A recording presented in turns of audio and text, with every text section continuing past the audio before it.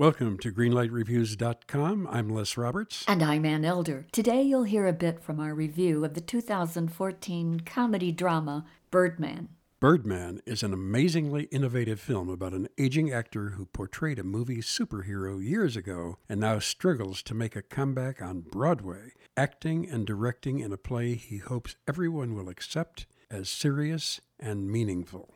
Here's what we had to say about Birdman.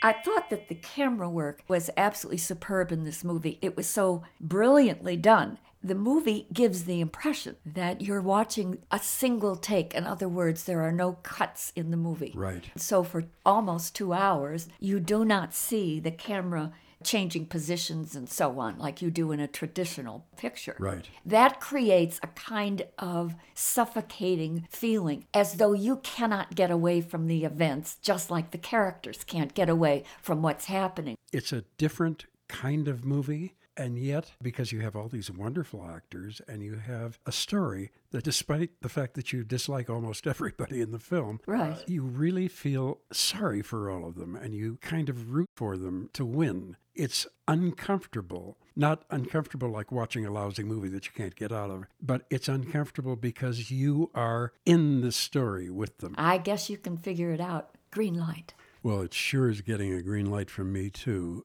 2 green lights for Birdman. Don't you know that you're a grown-up?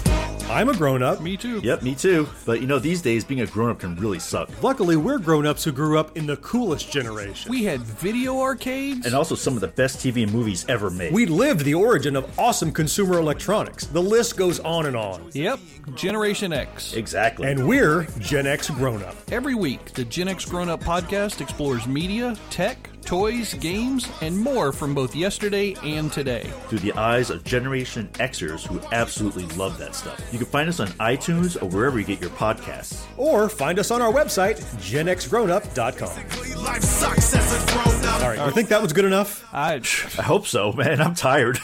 Who listens to a promo on a podcast and then goes and listens to a different podcast? Right. I've never done it. No. Right.